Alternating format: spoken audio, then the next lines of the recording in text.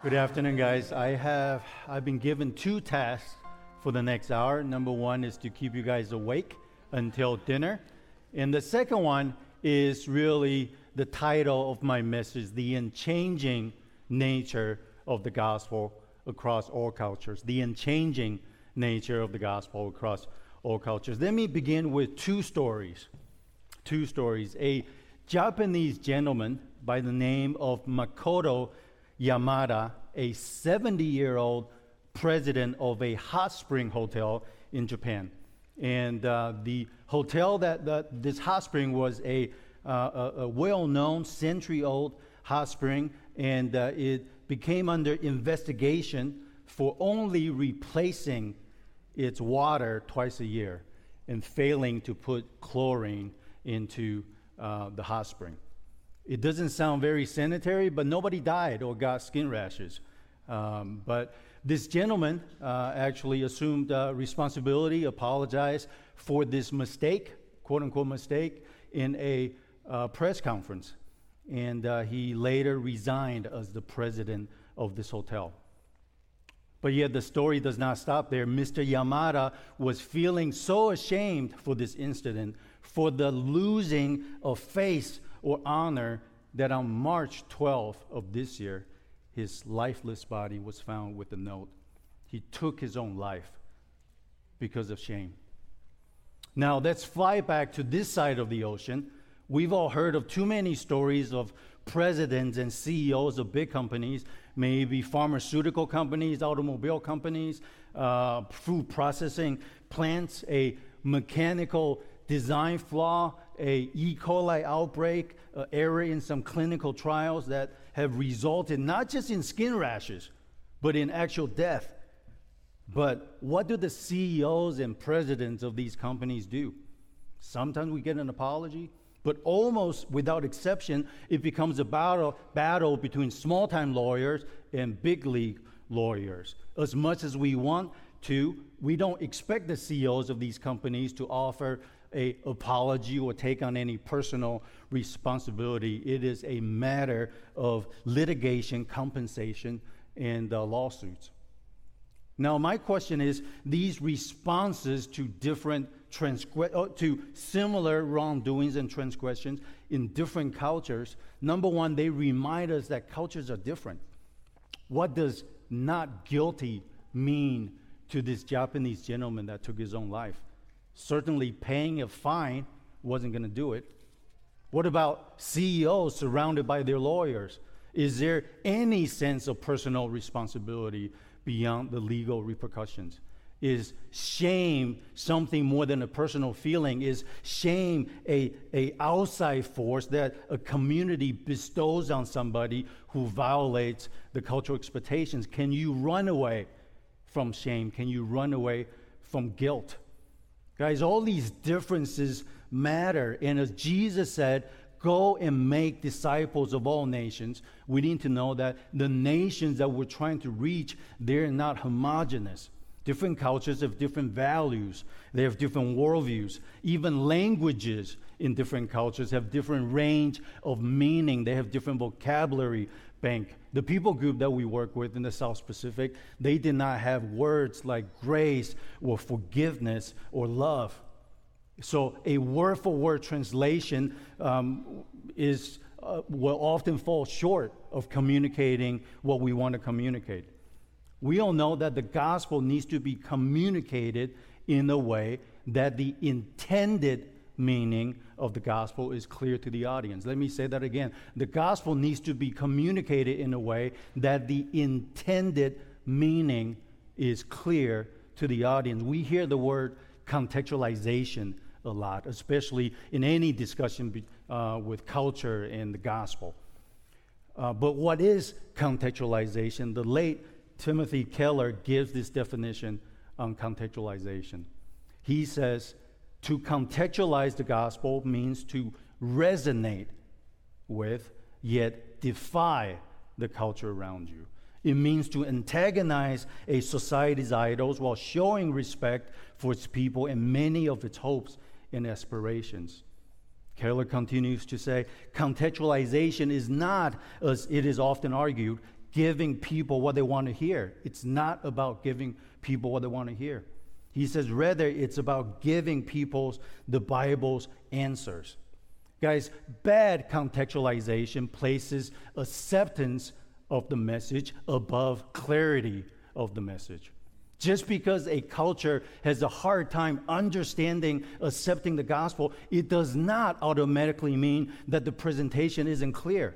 The gospel, guys, even when presented with absolute clarity, it will still sound foolish to some people. The gospel will offend. Many people actually will reject the gospel precisely because it was presented with clarity.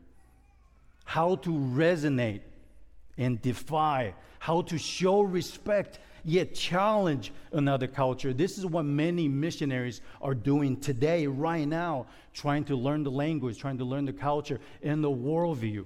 They're laboring hard just so that one day they will have the credibility to stand before an unreached people group and present the gospel with them, to them. How to communicate the good news of the old rugged cross to different cultures is what missionaries talk about. It's what keeps us up at night. It's a piece of the puzzle that we're all trying to solve. The title of the session again is The Unchanging Nature of the Gospel Over All Cultures. In this session, I have two goals. Number one is to help all of us to understand culture's impact on missions, or understand culture's impact on the gospel. But then the second goal is we want at the end of the session for all of us to have confidence in the gospel as we take the good news to the nations. Let's restore our confidence in the gospel as we take the good news to the nations. Now, before we delve into the relationship between gospel and culture, there is one misconception that's hindering cross-cultural workers from completing the Great Commission. Misconception may be a little light, but I'll talk about its dangers later. But the misconception is this. The misconception is that the gospel is somehow a Western message. The misconception is the gospel is Western. I'm going to give you two reasons for this misconception that the gospel is Western. The first reason is actually simple. It's simply the automatic association from history, from missions history. The peoples of different culture, when they hear the gospel message, they don't just hear the content of the message. They also hear the skin color of the messenger. They also hear the passport country of its messenger. And they also hear the culture of the messenger. Missionaries, guys, we all know, made a lot of mistakes in the past. And since the West sent out the most missionaries in the last 150 years, it's only natural to conclude and to know that most mistakes were made by Western missionaries. It's simple math. The West sent out the most missionaries in the past. Therefore, most mistakes were made by Western missionaries. Workers to Africa, to India, in different parts of the world, sometimes fail to distinguish their ministry from colonial endeavors and blur the line between winning souls for Christ and expanding the empire. Somewhere along the line in history, Christianity became not only associated with its message, but also with the culture, background, and the skin color of the messengers. We should not easily overlook these mistakes. These are serious mistakes that are not to be repeated again. And we have seen efforts in mission history to overcome this misconception, to be sensitive to culture, so that to make sure that our gospel message doesn't come with all the cultural baggages. You remember the example of Hudson Taylor insisting on wearing the local clothes, getting the local haircut, mastering the language. When I say languages, he not only learned Mandarin, but he actually learned to full fluency, a couple more dialects. I'm still meeting Chinese believers today, recalling from their family tree how the gospel brought to them, but they don't speak of Hudson Taylor as somebody who's foreign. They speak of him with fondness, with gratitude, of somebody who is within their culture. His example has helped us to correct this misconception. Now, why did Hudson Taylor do that? Hairstyles of that day wasn't exactly pretty. I mean, I can't imagine those clothes were comfortable. Why did he do that? For one reason only, to shed this idea, this image, this misconception that the message he was bringing to the Chinese people was somehow Western. Nothing scares a missionary more nowadays than the accusation that your message is a Western message. Our family had the privilege of working with 2 other families in the South Pacific, and I had the privilege of working on a multicultural, very diverse team. My family's from Taiwan. We work with another family from San Diego. Another coworker, another family was from Germany. And thinking back to our time working with this unreached language group, and one of the most common refrain before the gospel presentation, after the gospel presentation, and even the process of planting the church was this message to the unreached language group. We were telling them again and again and again, guys, the message that we brought to you isn't a message from America. It's not a message from Germany. It's not a message from Taiwan. It's a message from the creator of the universe. This is not, look at my skin color. I'm different than my coworkers. This is not, my ancestors did not have any German friends. We came from 3 different parts, 3 different cultures of the world together to bring you this message. We wanted to make sure that the people knew that this is not a Western message. Missionaries today still need to be careful and mindful of this misconception that the gospel is Western. And the first reason is simply from association, from the history in the past. But the second reason why this misconception exists, that the gospel is Western, is due to careless gospel proclamation by missionaries. Careless gospel proclamation by missionaries. Going back to Keller's definition on contextualization, to resonate and to defy. When the message or the messenger does not resonate, the message stays foreign. And again, because historically the West has sent out most missionaries, when the message stays foreign, it stays Western. It stays Western. Years ago, when I was working, our team was working in the unreached people group after we presented the gospel. So there's a small group of believers. One Sunday in the church meeting, one of the believers, tribal believers, showed up in the church wearing a black and white oversized suit with long pants and jacket. Guys, like our location was on the equator. It was 100 degrees all the time, 100-degree humidity. But this brother showed up wearing long pants and full suit, black and white, and a jacket. And please know that our location was pretty National Geographic-y. Most people, like most kids, don't wear clothes until the age of 5. They're only several, generations after grass skirts. So, like when this brother showed up wearing this full suit, he looked ridiculous. Now, why did he do that? Why did he do that? Because at that time, when he accepted the gospel, either through errors from the team or we didn't spend enough time with him, he thought somehow he needed to change not only where he placed his trust, he also needed to change the way he dressed. A little more in his perception, what the culture of the messengers usually wear. Fortunately, on that day, all the other tribal believers ridiculed him mercilessly, that he never, I think he probably threw that suit into the ocean. I've never seen that suit again. But guys, the region that I served in the South Pacific, in Papua New Guinea and other countries over there, it has a very long missions history. Early missionaries, most of them Roman Catholics, brought their message to that region. But unfortunately, a lot of those early missionaries, they never bothered learning the language. In our village, they built a little church complete with steeple and bell. They gave sacraments. This is years ago, before our time. They gave sacraments to the people. They baptized everybody. And they gave a Christian English name to every single tribal believer.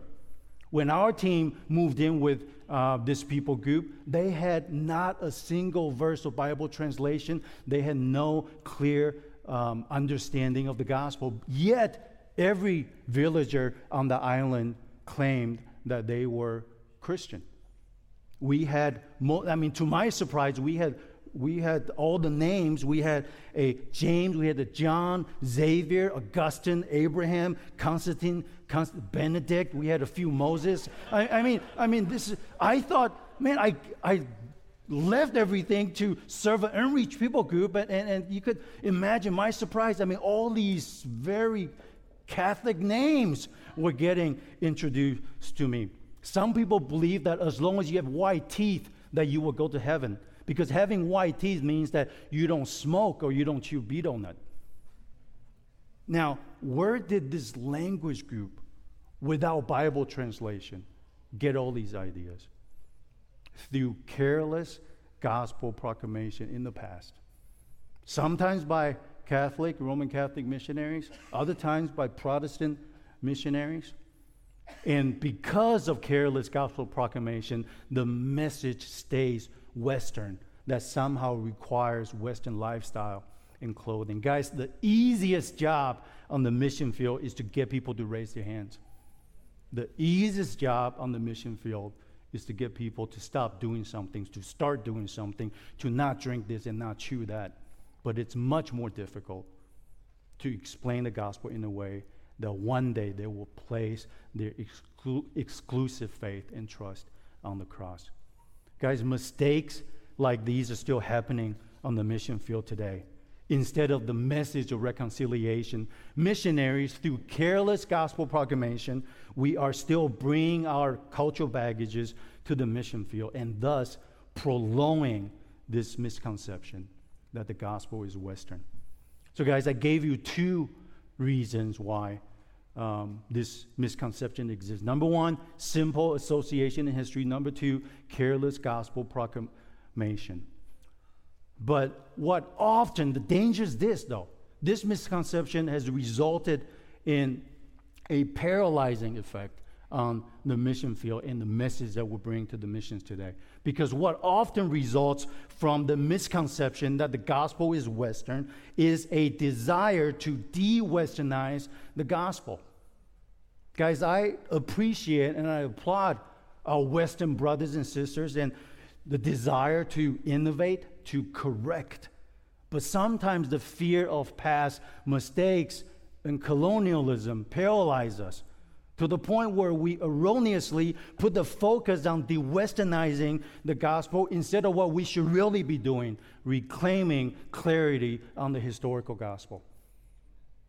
We're putting way too much effort on de-Westernizing the gospel and not enough effort on what we really should be doing, reclaiming clarity on the historical gospel. Guys, the misconception is true. This misconception is true that it's real.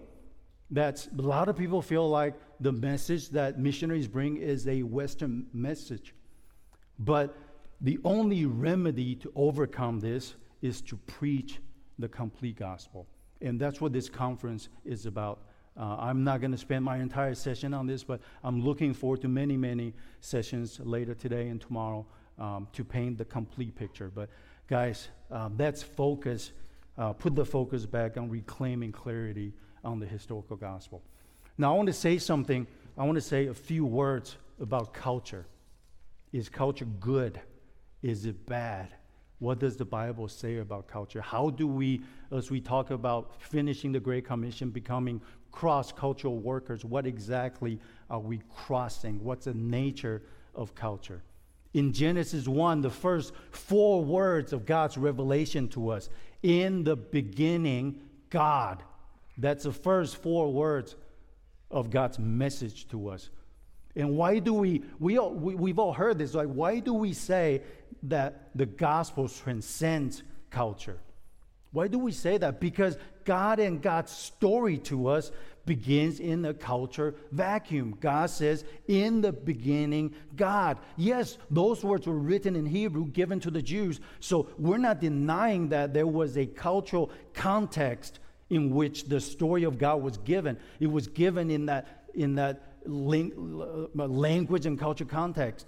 But what the inspired Word of God is describing when he says, in the beginning, God, is a God before time, above time, before the world, above culture, who is not encapsulated by any cultural lenses. So no, the gospel isn't Western because God is not Western. When God says simply, I am who I am, this label rises so far above any culture labels. God simply is. God in the gospel transcends culture. Yet, while God presents himself in the culture vacuum, that's not where we are. God is above culture. God transcends culture. But where we are sitting here today, none of us live in a culture vacuum. You and I, we're all within a culture with all of its unique values, metaphors that shape our understanding of reality. None of us in this room exist in a culture vacuum. And we use the term cross-cultural workers quite a bit. In order to complete the Great Commission, you and I need to cross-culture, understand it, live in culture. But guys, this is important. We need to recognize as we attempt to bring the gospel cross-culturally to another people, we need to know this. Culture is not neutral. Culture is not neutral. All cultures in the world are tainted by sin. My culture is tainted by sin. Every language, unreached language group in their culture, tainted by sin. Western culture, your culture, is tainted by sin. The Bible teaches that sin enters into the world through the disobedience of Adam and Eve in the Garden of Eden. And since then, sin has affected every aspect of human existence, including culture. Cultures are comprised of individuals who are inherently sinful, influenced by our own desires, the moral corruption. Our sin often manifests itself in various ways within a culture. When we talk about greed, injustice, violence, oppression, dishonesty, immorality, idolatry, these are all signs of sins coming up, bubbling up in our culture. We're not just talking about a personal sin. We're talking about collectively, cultures are not neutral. They are sinful. Paul says in Ephesians 2, verse 1 to 3, and you were dead in your trespasses and sins in which you once walked, following the course of this world, following the prince of the power of the air, the spirit that is now at work in the sons of disobedience, among whom we all once lived in the passions of our flesh, carrying out the desires of the body and the mind, and were by nature children of wrath, like the rest of mankind. The passage that I just read put the emphasis on all individuals. Apart from God's grace, we are enslaved to sin. So what happens when you put a group of people or a single person who is enslaved by sin, and you put this person together with another person and another person? This is why we have to recognize that when we talk about cultures, we're not talking about something that's neutral. A lot of times we talk about the fallenness of sin on a personal level. But let's not forget, because you and I were enslaved to sin, our cultures are not neutral. In Galatians 5:19, Paul talks about the works of the flesh are evident: sexual immorality, impurity, sensuality, idolatry, sorcery, enmity, strife, jealousy, fits of anger, rivalries, dissensions, divisions, envy, drunkenness, orgies, and things like these. And I warn you, as I warned you before, those who do such things will not inherit the kingdom of God. A lot of times we apply lists of sins like that to self. But I want you guys to think about these sinful behaviors not only on the individual level, but within the culture. All of these behaviors infiltrate a culture, and when the culture embraces any one of those sins that Paul mentioned in Galatians 5, it normalizes it. We become accustomed to it. We think that it's natural it no longer bother us, as the fall has resulted in a fallen humanity. This fallen humanity manifests itself in culture. It's not a neutral thing. Cultures are stained by sin. But at the same time, it's also important to know that we can still find beauty and goodness in cultures because of God's common grace. Some cultures are more compassionate than others. Some cultures are more forgiving than others. There are distortions and lies in every culture, but there's still goodness and beauty in cultures. But as we cross cultures for the sake of taking the gospel to the nations, let's make no mistake about it. Cultures are not neutral. We're all affected by sin, by the fall of Adam and Eve. Cultures are all different, yet all guilty in Adam.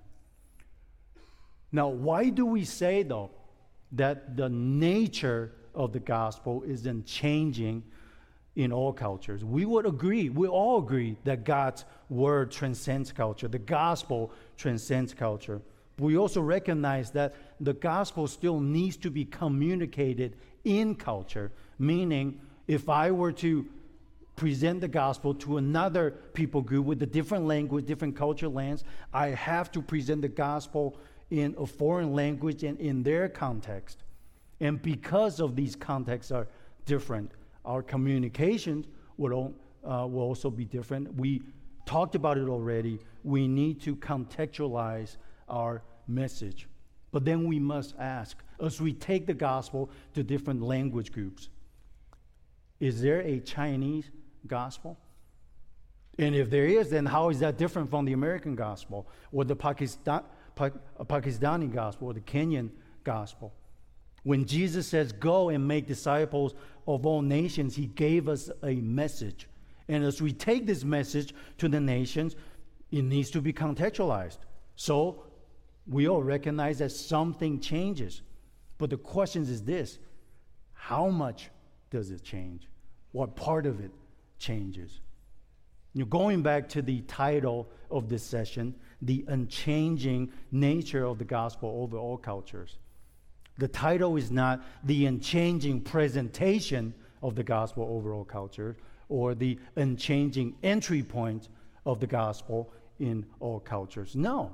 These things, presentations, entry points, expressions, metaphors, may change, oftentimes need to change when we present the gospel in another culture.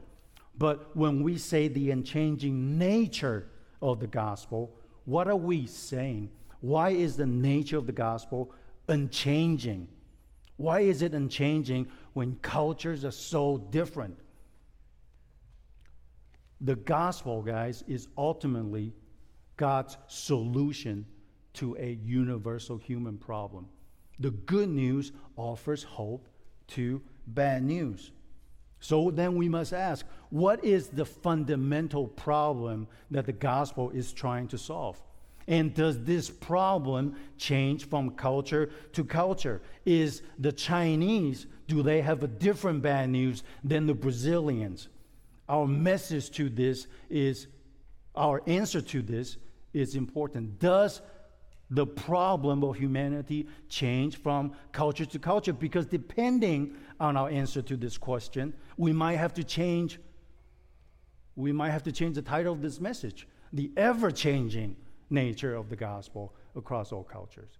Guys, if we change the problem, what we're doing is we're also changing the solution. If we're changing the fundamental issue that the gospel is trying to solve, then we're also changing the gospel.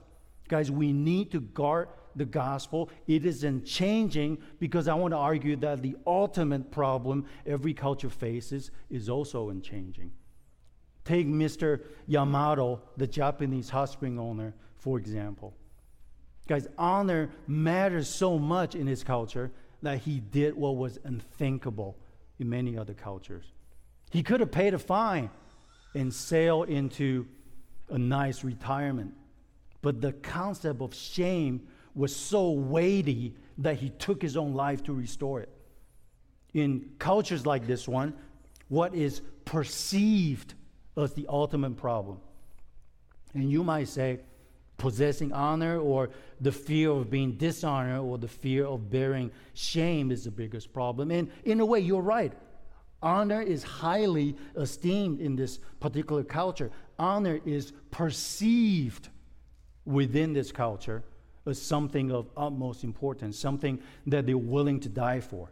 If being dishonored is the biggest problem, then Mr. Yamato actually took it further to regain it than most other people would. But did he get it back? Did he get his honor back? No. He can't do it, despite paying the ultimate price by taking his own life. You can't try harder than that, yet he still failed. His honor was not restored. His best effort was not enough. So while the people within this culture may think that being dishonored is the biggest problem, that's their perceived notion of the problem, but their real problem is not the lack of honor. Their ultimate problem is that of sin. Through the disobedience of Adam, all human existence are now corrupted. Different cultures may have different set of perceived problems. May it be fear of unseen spirits or securing honor, but the real problem goes deeper, more fundamental. Our bad news ultimately is a sin problem. We need to guard the bad news as much as we guard the good news. We need to guard the bad news as much as we guard the good news. As our team spent close to 4 years trying to learn the language, those are the dog days of my missionary career, just very much like what Brooks was sharing, learning the language, being made fun of, feeling like, man, why don't I just stay in the house and read my Bible and be close to God? Like why, like nobody at home would know any differently, but the courage, I mean, to step out of the house and put in 8 hours, 10 hours, 12 hours in the village, being in a constant discomfort socially, relationally. That was the dog days of learning languages. So that, though, it was for the purpose of giving them the gospel. I still remember vividly, after finally learning their language, after 4 years, we presented the gospel to this unreached people group, and it took us almost 2 months teaching daily from Genesis to the cross. I remember vividly early on as we taught on the fall of Satan. We taught how an angel became prideful, and because of that, he was driven out from the presence of a holy God. And the next morning, as I was walking in the village, a tribal friend came up to me, and he said, "Wayne, I listened to your message yesterday, and I was so scared last night that I could not sleep." And he said, "I heard about this angel. He broke God's law one time, and then he was driven out from God's presence. One time. Do you know how much time I screwed up? Do you know how many times I done bad things? If the angel was held responsible for that one time that he got prideful, then I am completely hopeless." Our team continued to spend the next weeks teaching through Genesis 1 to 3, taking our time and as well as the major themes in the Old Testament. The first 3 chapters in Genesis took almost 2 weeks establishing the characters of God. We slowly moved toward the fall of Adam and Eve and how God's original plan for them was to provide for them, was for them to trust Him exclusively. But as Adam and Eve made the choice to take a bite of that fruit, that was not, we taught, explaining that the fall was not merely a moral mistake, but a rejection of God's plan for their lives. When Adam and Eve ate the fruit, it was their declaration to God. God, we are rejecting your authority. You don't get to decide what's good for me. We are deciding for ourselves. This rejection is called sin, and now we're all under sin's cause.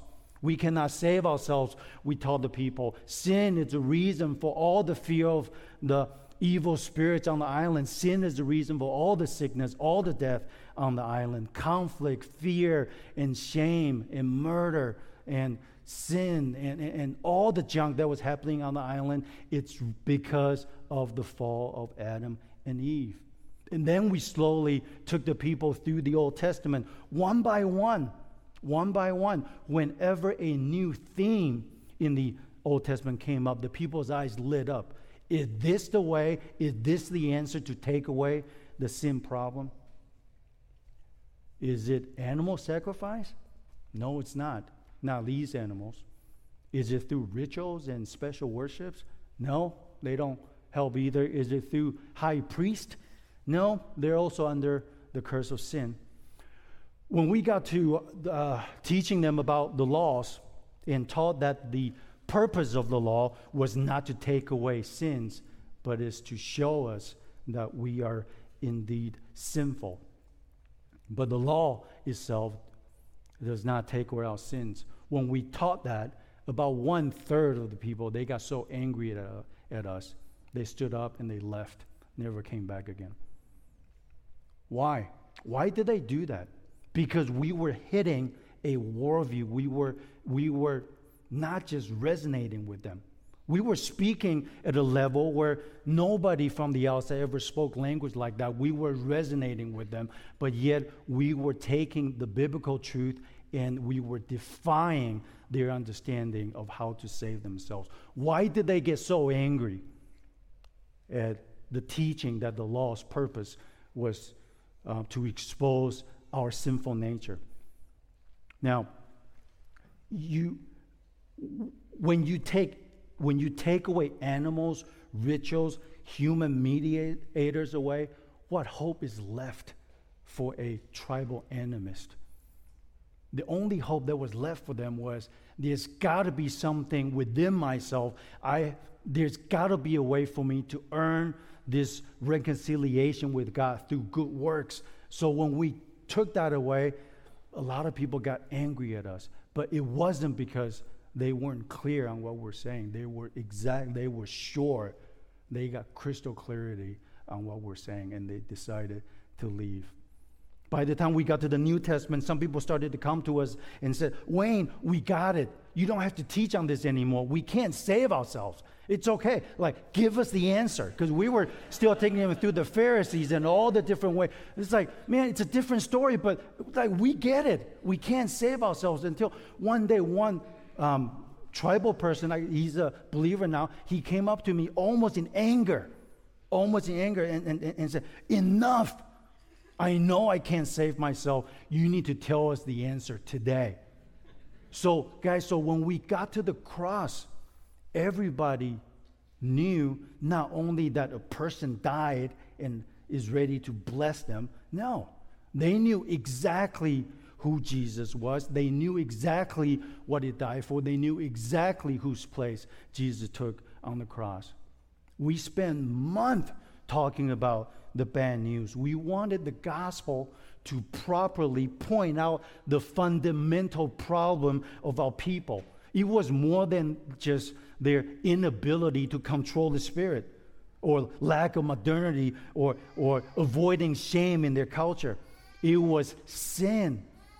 When the gospel pointed out that their fundamental problem was sin, and when God opened their eyes, you had this people group for the first time understanding their primary issue in their life and then embracing the solution that God gave. Furthermore, they were able to throw off their culture's perceived reasons why everything went wrong. It was not because of the ancestral spirits. It was not because the people they could not get along. It was Once they understood the gospel, they were able to accurately correct their culture to come in line with the unchanging nature of the gospel. Guys, cultures are different. And within every culture, there's a set of perceived problems and answers. The problems are real. Honor really matters in some cultures. And many people woke up today thinking that how do I manipulate the spirits around me so that my lives could be better. The problems are real. But guys, God views what all cultures need just the same. As different as the perceived problems are, God's view of all cultures and all of our need just the same. Every culture is corrupted by sin. We are all guilty in Adam. And because of that, whatever our sin-infested culture says our biggest problem is, may it be losing honor, bondage to fear, the culturally perceived problem is not our fundamental problem. Our fundamental problem is sin. From that stems different secondary issues. But when a culture mistakes a tertiary or secondary issue as the primary issue, then this mistake somehow masks and hides the primary issue, the real issue, that is sin. And we see the gospel, the scriptures again and again shines a spotlight on the primary problem that the cross is trying to solve, and that is sin. The gospel also speaks to shame and fear as well, but not in a way that takes the spotlight off the fundamental problem of sin. The gospel will resonate and it will defy. It must resonate and defy. As we take the gospel across cultures, we will need to build necessary bridges explaining to the people what the gospel is using cultural metaphors. But at the same time, we need to build necessary walls explaining what the gospel is not using relevant cultural metaphors. The nature of the gospel isn't changing. Why? Because the fundamental problem has never changed. It is a problem of sin. We need to guard the bad news as much as we guard the good news in order to preserve the unchanging nature of the gospel. Guys, there is always going to be tension between culture and the gospel. And sometimes we want to resonate. We also know that we need to defy. We want the people to accept the gospel. At the same time, we know that the gospel will offend. And this tension sometimes in itself is good and healthy. It slows us down to listen, to observe, and to learn before we speak. But in these moments of tension, we need to be careful in guarding the unchanging nature of the gospel.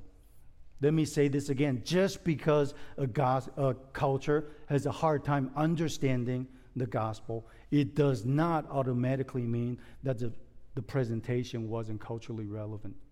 In the same vein, just because a culture embraces a particular presentation of the gospel, it doesn't automatically mean that the gospel presentation is biblically sound. Several years ago in Taiwan, a local church came to me with some issues of their church plan in Southeast Asia. This church sent out a missionary team to do a church plan in Southeast Asia. They presented the gospel, they planted a church, baptized believers, appointed leaders. Everything seemed to be going well until one day the missionaries found out that most ladies still went to witch doctors whenever their kids got sick. One of the key leaders in the church, they found out, still had local statues, idols in their house, and he never stopped worshiping them. So the sending church and the team, they were perplexed. They had the numbers, they had the gathering, they had a church, they had programs. But they were not sure about what went wrong. So after talking to them, well, for one, the team never bothered to learn the local language. They used translators instead. Most of the translators have been unbelievers. And later I asked him about, well, what exactly did you tell them? What was your gospel message? What did you ask them to believe? And the missionaries told me that, well, they observed that the people lived in fear of sickness and witchcraft. So because of that, they taught the people that you need to believe in Jesus because he has the power to drive away these evil spirits. And if you believe in Jesus, he is there to bless you. So the locals readily embraced this version of the gospel presentation.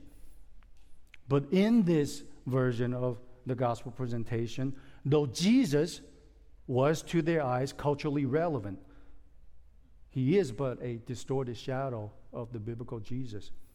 This version of Jesus satisfied the appetite of a culture, but redeemed nothing.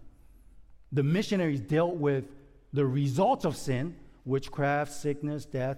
The missionaries dealt with the secondary issues that stemmed from sin, fear, sickness, but they did not answer the fundamental issue of sin itself. Despite the missionaries' best efforts, the gospel they presented was incomplete and false. We would do well, guys, to remember the example of the Apostle Paul. See, for Paul, knowing what people want does not translate into giving the people what they want. In the passage that's been cited several times by all the speakers in 1 Corinthians 1:22, Jews demanded signs and Greeks seek wisdom, but we preach Christ crucified, a stumbling block to Jews and folly to Gentiles. Guys, Greeks wanted wisdom, eloquence. Give me logic. Give me beautiful discourse. The Jews wanted power encounters. They want miracles. But Paul did not give them what they wanted. The message was clear. Christ in him crucified. In 2 Corinthians 10, verse 4, Paul says this, "For the weapons of our warfare are not of the flesh, but have divine power to destroy strongholds. We destroy arguments and every lofty opinion raised against the knowledge of God, and take every thought captive to obey Christ, being ready to punish every disobedience when your disobedience is complete." Paul talks about in this passage taking down strongholds, arguments, and lofty opinions. And a lot of times we apply this passage to spiritual warfare. And rightfully so, Paul is talking about a war that is not waged according to the flesh. But let's not forget, where do these strongholds and arguments and lofty opinions manifest themselves? They show up in cultures. The tyranny of being culturally relevant sometimes, holds us hostage. Sometimes we place culture in such a high regard that it becomes something that is untouchable and not to be offended at all cost. The tyranny of being culturally relevant takes us hostage, sometimes here in our culture and many, many times overseas on the mission field. But Paul says here, we destroy arguments and every lofty opinion raised against the knowledge of God, and take every thought captive and make it obedient to Christ. Cultures are stained by sins, yes, but missionaries must embrace the study of culture, because the study of culture, gaining insight into local culture, reveals the true idols of the people, all its hidden desires and misunderstandings and distortions of the ultimate problem. We don't let culture drive us, but we hold culture with the utmost respect and importance, because it gives us an insight on how Satan lied to the people, so that indeed we can destroy every argument and every lofty opinion raised against the knowledge of God. The missionary task is to understand different cultures' own set of their answers of the human problem. Answers from a sin-distorted culture. And first, have empathy. Have empathy. Let's cry with the Japanese gentleman who took his own life. Let's tell him that we understand the terrible feeling of shame that he endured. But let's also tell him that taking his own life did not restore the shame, the honor he was seeking. He is incapable of helping himself. The truth is that this feeling of shame comes from all human beings breaking God's law, God's standard for life. The shame that he feels stems from his sin problem. Let's bring him back to the cross and the empty tomb and tell him that he didn't have to take his own life because somebody else did. Jesus took his place of punishment and opened up a road to be reconciled to him. And it is out of that new relationship that all blessings, including the removal of shame, the restoration of honor, will be found. The ultimate problem of sin must be dealt with. We all know in the passage in Revelation 7, we have a great multitude that no one can count from every nation, all tribes, peoples, and languages coming back being gathered before the Lamb that was slain. What we're seeing is the redemptions of all peoples from different culture, people from every nation, tribe, and language. There was the scattering of people in Babel. Now there's a regathering of all peoples to the Lamb that was slain. Now, when the nations sing, salvation belongs to our God.